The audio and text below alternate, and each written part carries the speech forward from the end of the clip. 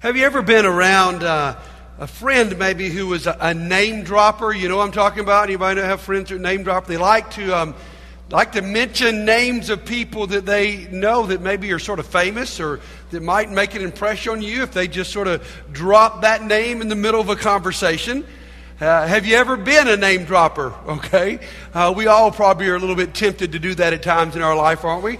I love to be at a restaurant where there are TVs and ESPN's on. And most of you know a friend of mine is a guy on ESPN named Reese Davis. And if I see Reese show up there, I always love to say, there's Reese Davis. I knew him when he was a freshman in college. I actually performed his wedding ceremony. People were so impressed.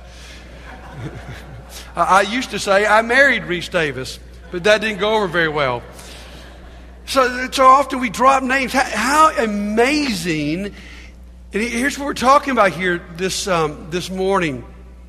How amazing if you could drop the name of Jesus in the middle of a conversation and say, honestly, he's my best friend.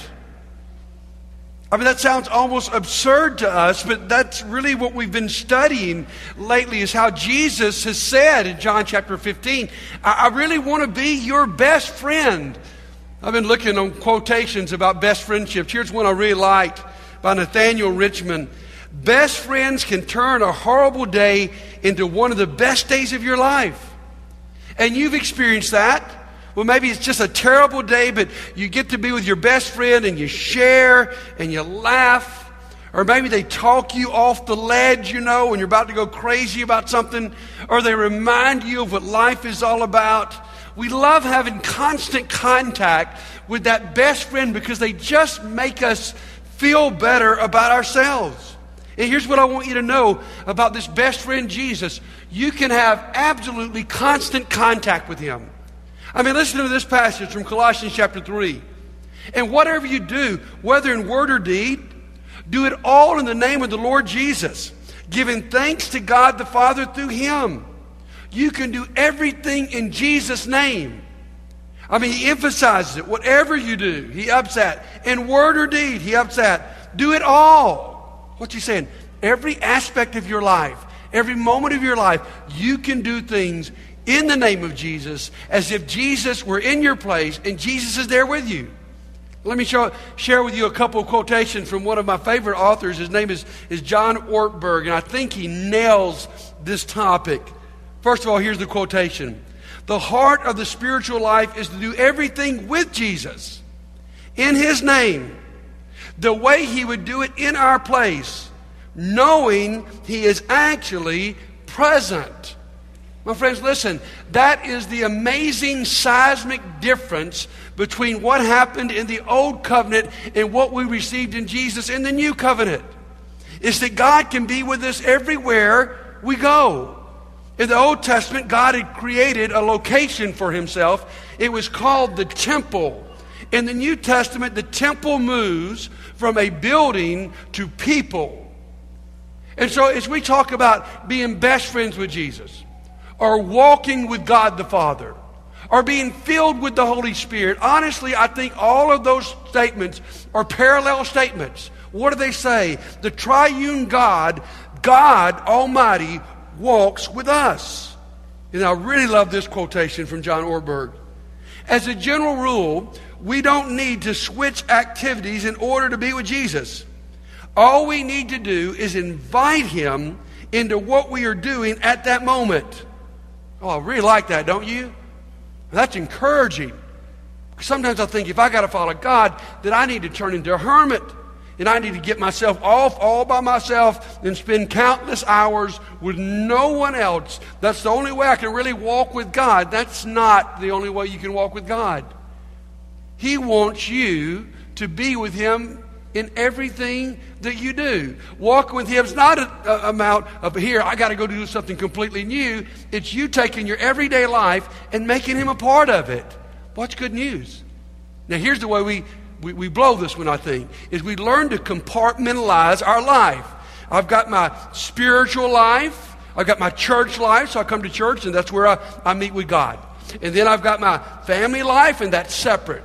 and I've got my work world life, and I've got my recreation life, or you may have your school life. And if we're not careful, we learn to compartmentalize. So we look at this hour that we're together, this is our spiritual time, and work time seems to be quite separate. And that's where we often get ourselves in trouble, don't we? Maybe you work in a large organization, and one day in this organization you meet someone new, and something comes up in the conversation. They say, I go to Landmark Church, and you go, hey, I go to Landmark too. You ever had that moment? Well, I go over to the gym. Well, I'm in the worship center, but we're part of the same church, and you connect. Now, that moment is either a wonderful, glorious moment where you go, yes, we're together, or it's that, did they hear what I said the other day? Have they been around and heard my language at work? Have they noticed my attitude toward the boss? It's either a great moment or an awful moment, because often we learn to compartmentalize. We would use language here that's one way, and language at work that's completely different.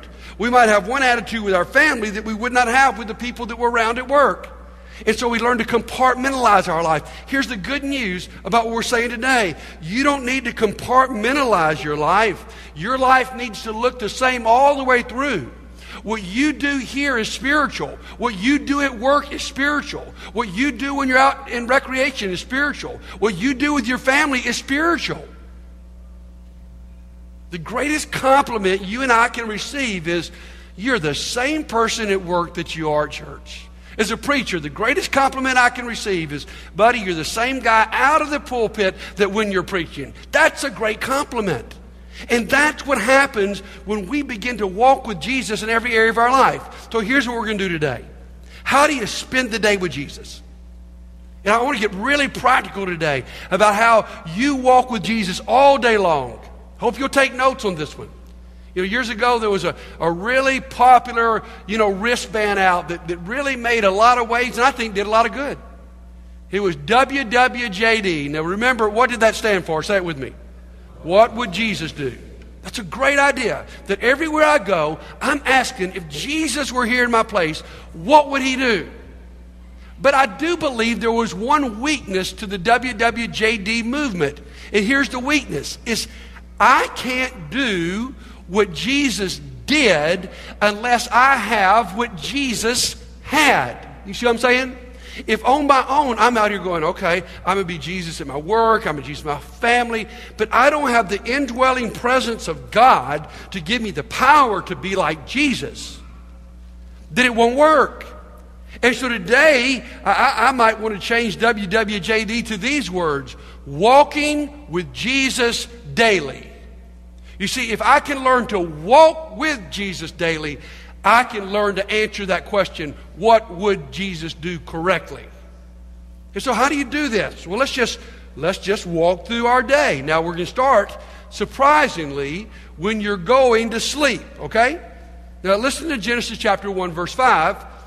God called the light day, and the darkness he called night, and there was evening, and there was morning, the first day. Now here's what we need to understand, is that the Jewish day is different than our day. It started back in Genesis chapter 1. Here, what does he say here? There was evening and then there was morning. That was the first day. On the Jewish calendar, the day started at sunset. It didn't start at sunrise. And I think there is some wisdom to that. You know, many of us read in Acts chapter 20 where they took the Lord's Supper, and the sermon goes on past midnight, and we assume that's a late Sunday night service. No, that was what we would call a Saturday night service, all right? Because that's the way the Jewish people kept time. Now, when it comes to spending our day with Jesus, this is very helpful, because the tone you set when you go to bed will have a lot to do with setting the tone for your next day. So as you're going to sleep, what should you do? I think it's a great time to review your day, to cast out all the negative, to ask for forgiveness of the things where you've blown it, and especially to give thanks. I mean, you just stop for a little bit, you review your day, think of all the good things that happen. Here's why so many of us sleep so restlessly, is because we get in bed and we conjure up and we think over and over about all the bad things that happened that day. The slights, the criticism, the assignments we didn't do very well on. And so we end up trying to get to sleep, and we can't sleep because we're so restless with all the bad things. Here, give God your night. Give God the last words of your day. You say, well, oh no, buddy, I might fall asleep while I'm praying, and man, that's not very nice to God. That might be offensive to God. Listen to me. I learned this when I had small children, and they might be in my lap, and they might be talking to me, or I might be laying in bed with them talking about the day, and they fell asleep on you. Anybody offended by that? Oh no, as a parent, that is an incredible joy. And for you to fall asleep in the middle of prayer is an incredible sign of your security in Him. So give Him that last moment of the day and get a good night's sleep. This is pretty practical here, guys.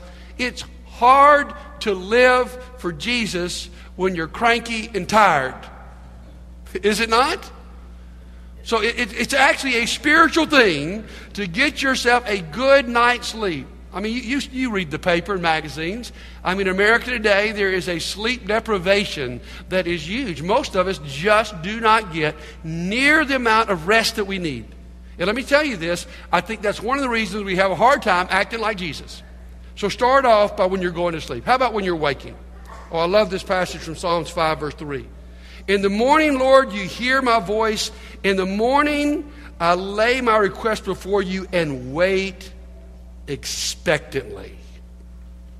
So you walk with Jesus when you wake up. There are two kinds of people in the world. There are people who wake up with lots of joy, right? Are you one of those? The other type of people in the world are people who hate those people who wake up with lots of joy.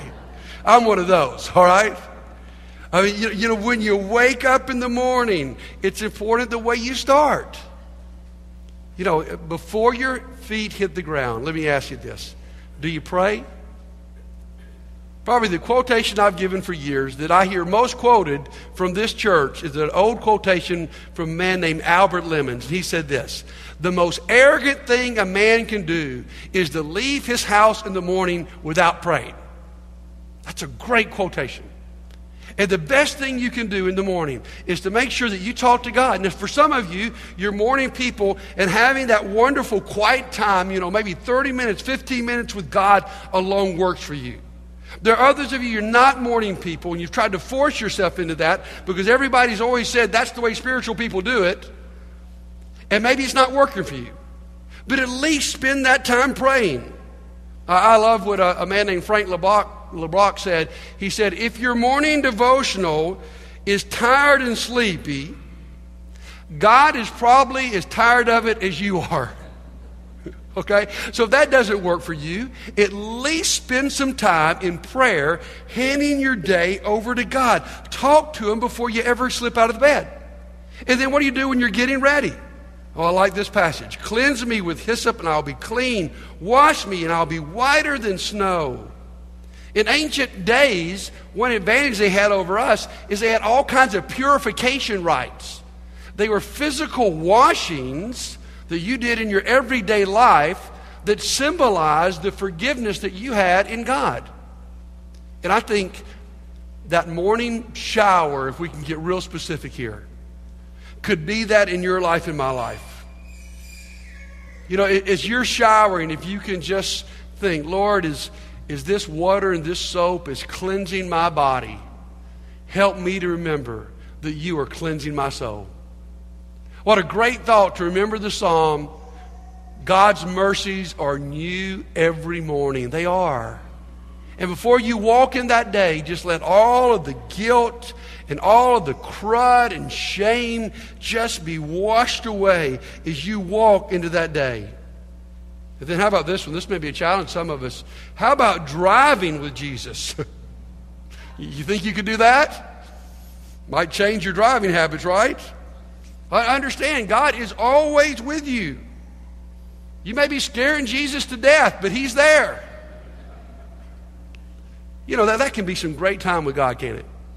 Before cell phones came along, I would say for Stephanie and I, some of the best times in our marriage were long drives. And we've learned now just cut the cell phones off because you're uninterrupted and you've got time just to talk about everything. And with God, why don't you use that morning commute to talk to Him? Or use that morning commute to listen to music that will bless your soul. I think there are very few things for many of us. I saw how many of you raised your hand last week that worship was your connection to God. Well, then maybe the best way for you to use your time in the morning on your drive is to listen to Christian radio. I'm telling you, you'll be a whole lot less uptight than if you listen to just political talk radio. I promise you that, right? So listen to that. Use that drive time. Hey, how about another? Here's a great one. How about eating with Jesus? And listen to this passage from Ecclesiastes. A person can do nothing better, the wise man says, than to eat and drink and find satisfaction in their toil. This too, I see, is from the hand of God, for without Him, who can eat or find enjoyment? What's He saying? When you sit down to eat, man, don't feel guilty about what you have. Enjoy it. Because when we eat, it's concrete evidence that God is providing for each one of our needs. I mean, think about all the people who struggle for a full plate of food. And yet most of us do it 3 times a day. What an important time just to stop and to pray and to thank God for what He's done. Now, I want to challenge some of us. You know, among Christian people, there's a good tradition. It's not necessarily a biblical thing that you're commanded to do this, but that you pray before every meal. And some of you probably have slipped in that. I would like to stop and challenge you that don't do that, to make that a practice. That's a great one of those practices for your family. That's a great practice for you individually. It's just every time you sit down, but make sure you give thanks for how good God's been to you.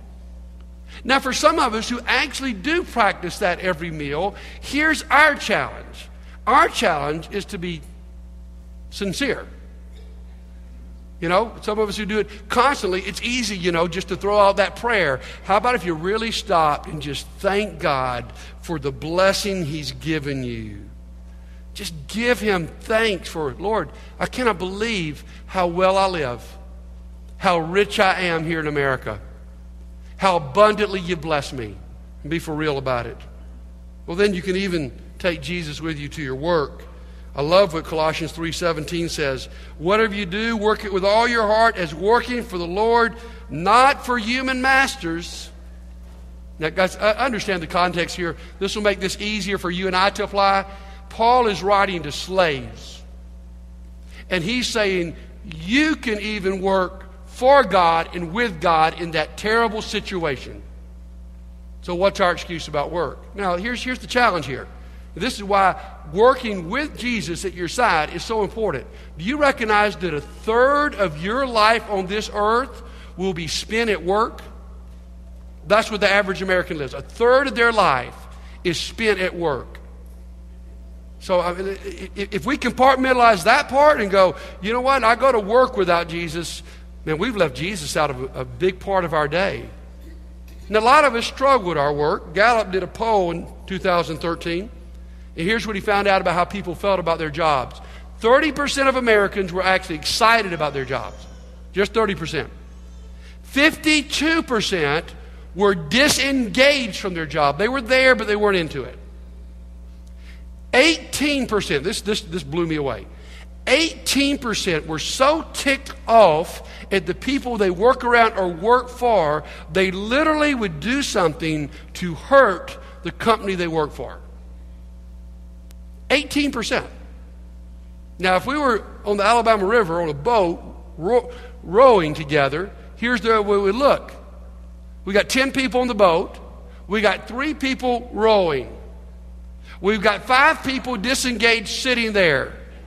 And we got almost 2 people rowing in the wrong direction. No wonder we're not making much progress, right? What an opportunity for you and I to be lights. Because we can be that person that comes to work that's positive, not necessarily because we like everything going on at work, or even that we appreciate our boss. But we know our ultimate boss is God. And so we can come to work with a good attitude. And we can come to work with Jesus at our side. And here's what you need to do. At the end of the workday, think about the things you've accomplished. Just like God did after the 6 days of creation, God stopped and God said, it's good, it's good, it's good. He recognized the value of His work. And as you're walking away from your job or getting in your car, just stop for a moment and celebrate everything that you have accomplished and give God thanks for using you. Well, let's talk about a couple more things and we'll be through with our walking through this day. How about interruptions? Now, I don't know about you, but interruptions sometimes bother me because I do go to work with a to-do list. How about you? And I love checking those things off. And you've sort of got your day set and everything's going the way you want it, and then all of a sudden a big interruption comes. How do you handle that? Well, let me say, interruptions can be divine appointments. I mean, just think about the life of Jesus. So much of what Jesus showed us and taught us was in the middle of interruptions. I mean, we would not have a great chunk of the Gospels if Jesus had not been constantly interrupted. We got that blind man named Bartimaeus who interrupts Jesus. We've got that woman who's suffering so badly and believes in Jesus so greatly that she thinks if she can just crawl through the crowd and somehow touch the hem of His garment, she will be healed. And the power goes out from Jesus and she's healed. We've got that sinful woman who doesn't care what anybody thinks about her. And Jesus is eating at the house of some uptight Pharisee. And she breaks in and she crawls behind the table. And she begins to anoint Jesus with oil and begins to praise Him. And Jesus is able to talk to us about what it means to be a sinner saved by grace. Or just think about the story we looked at a few weeks ago from John chapter 8. That was an interruption. Jesus is in the middle of one of His teachings. As a preacher, I'm telling you, we normally don't like to be interrupted. And yet here, it's so terrible. They throw this woman caught in adultery right at His feet and interrupt His teaching. But I would say to you, there is very few teachings in all the New Testament that have blessed my life more than what happened in the middle of that interruption. How about you? And so we learn, as our interruptions come through the day, we learn to embrace them as possible divine appointments that, yeah, my schedule may be messed up here, but how can I bless this person that's interrupted me? How can I minister to this person? It's a great opportunity. And just some odds and ends. And we've looked at this passage earlier, but it bears repeating. Whatever you do, word or deed, do it all in the name of the Lord Jesus Christ. Well, you say, buddy, there's some things I don't want to. How can I read the newspaper with Jesus?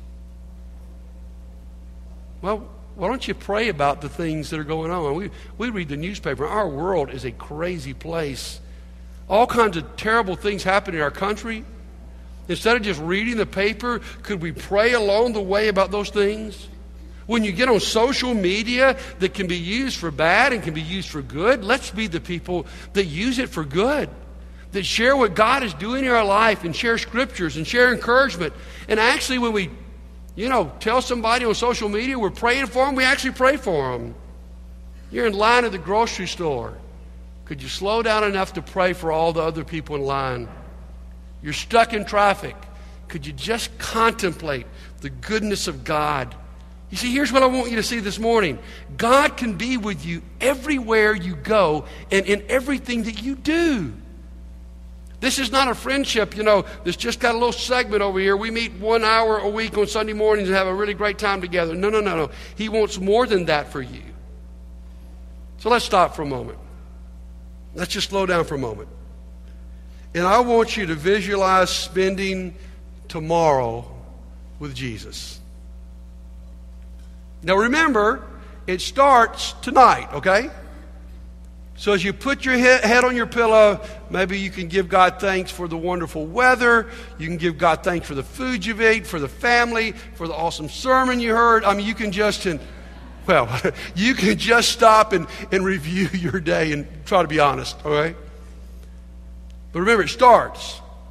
But let's just have a little moment of silence here for a little bit. What is your day going to look like tomorrow? And you guys, here's what I want you to do before we sing. I want you to visualize how different it would be.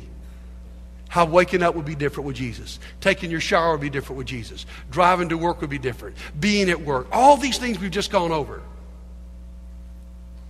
Let me just give you a minute. Because here's what I know, guys. If you don't first visualize it, if you don't believe it could happen, if you don't see it, if we don't stop and put a peg in the ground right now, I know what I'll do, is I preach this sermon and I'll forget it.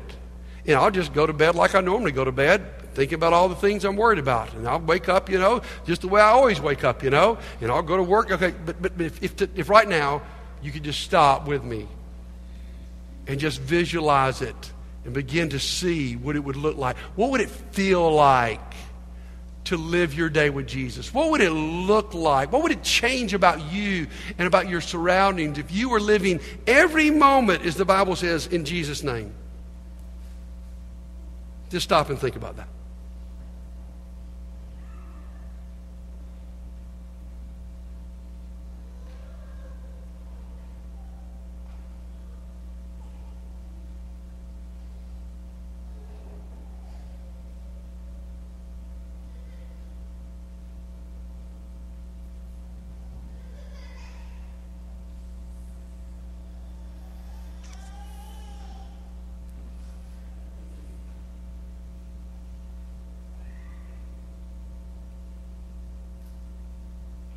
Can you see it? Can you visualize it just for a moment?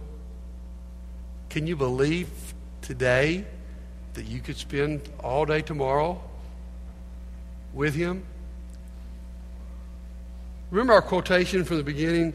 Best friends can turn a horrible day into one of the best days of your life. Let me invite you this. If you're willing to take this challenge, tomorrow could be one of the best days of your life. We can't even anticipate right now, good or bad, what's going to happen in your day. But we can say this, if you could spend it with Jesus. Sometimes you have a close friend or a loved one that you say, we just need to spend the day together. We don't need to have some great agenda about what we're going to accomplish. We just need to spend the day. So whatever comes in that day is going to be better because you spend it with somebody that you love. So, what's tomorrow going to look like?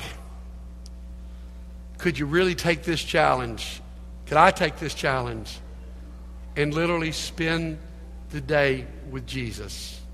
Could I really drop a name and say at the end of the day, you know what, this is the coolest thing that's happened today, but I can say after today, my best friend is Jesus. Let me give you one more quotation about friendships, about best friendships. I love this. Best friend, it's a promise, not a label. When you give someone that ultimate compliment, you are my very best friend, you're not just giving a label to your relationship. What you're giving is you're giving a promise. It's a promise that, you know what, I'm your best friend. I'll be there every day. I'll be there on good days. I'll be there on bad days. You could call me anytime, day or night, and I'd show up. I promise those things to you. I promise, you know what, that if you blow it, I'm not turning my back on you. Our friendship's deeper than that.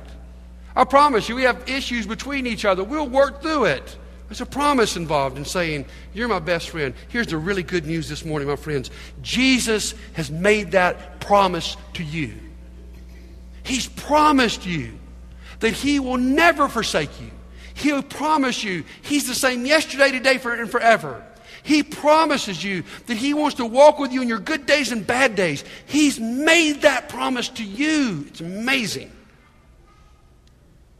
Here's the only question left, is have you made that promise to Him?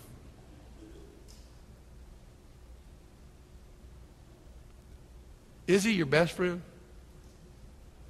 I mean, I know you like Him. I know you come to church. That's not what we're talking about.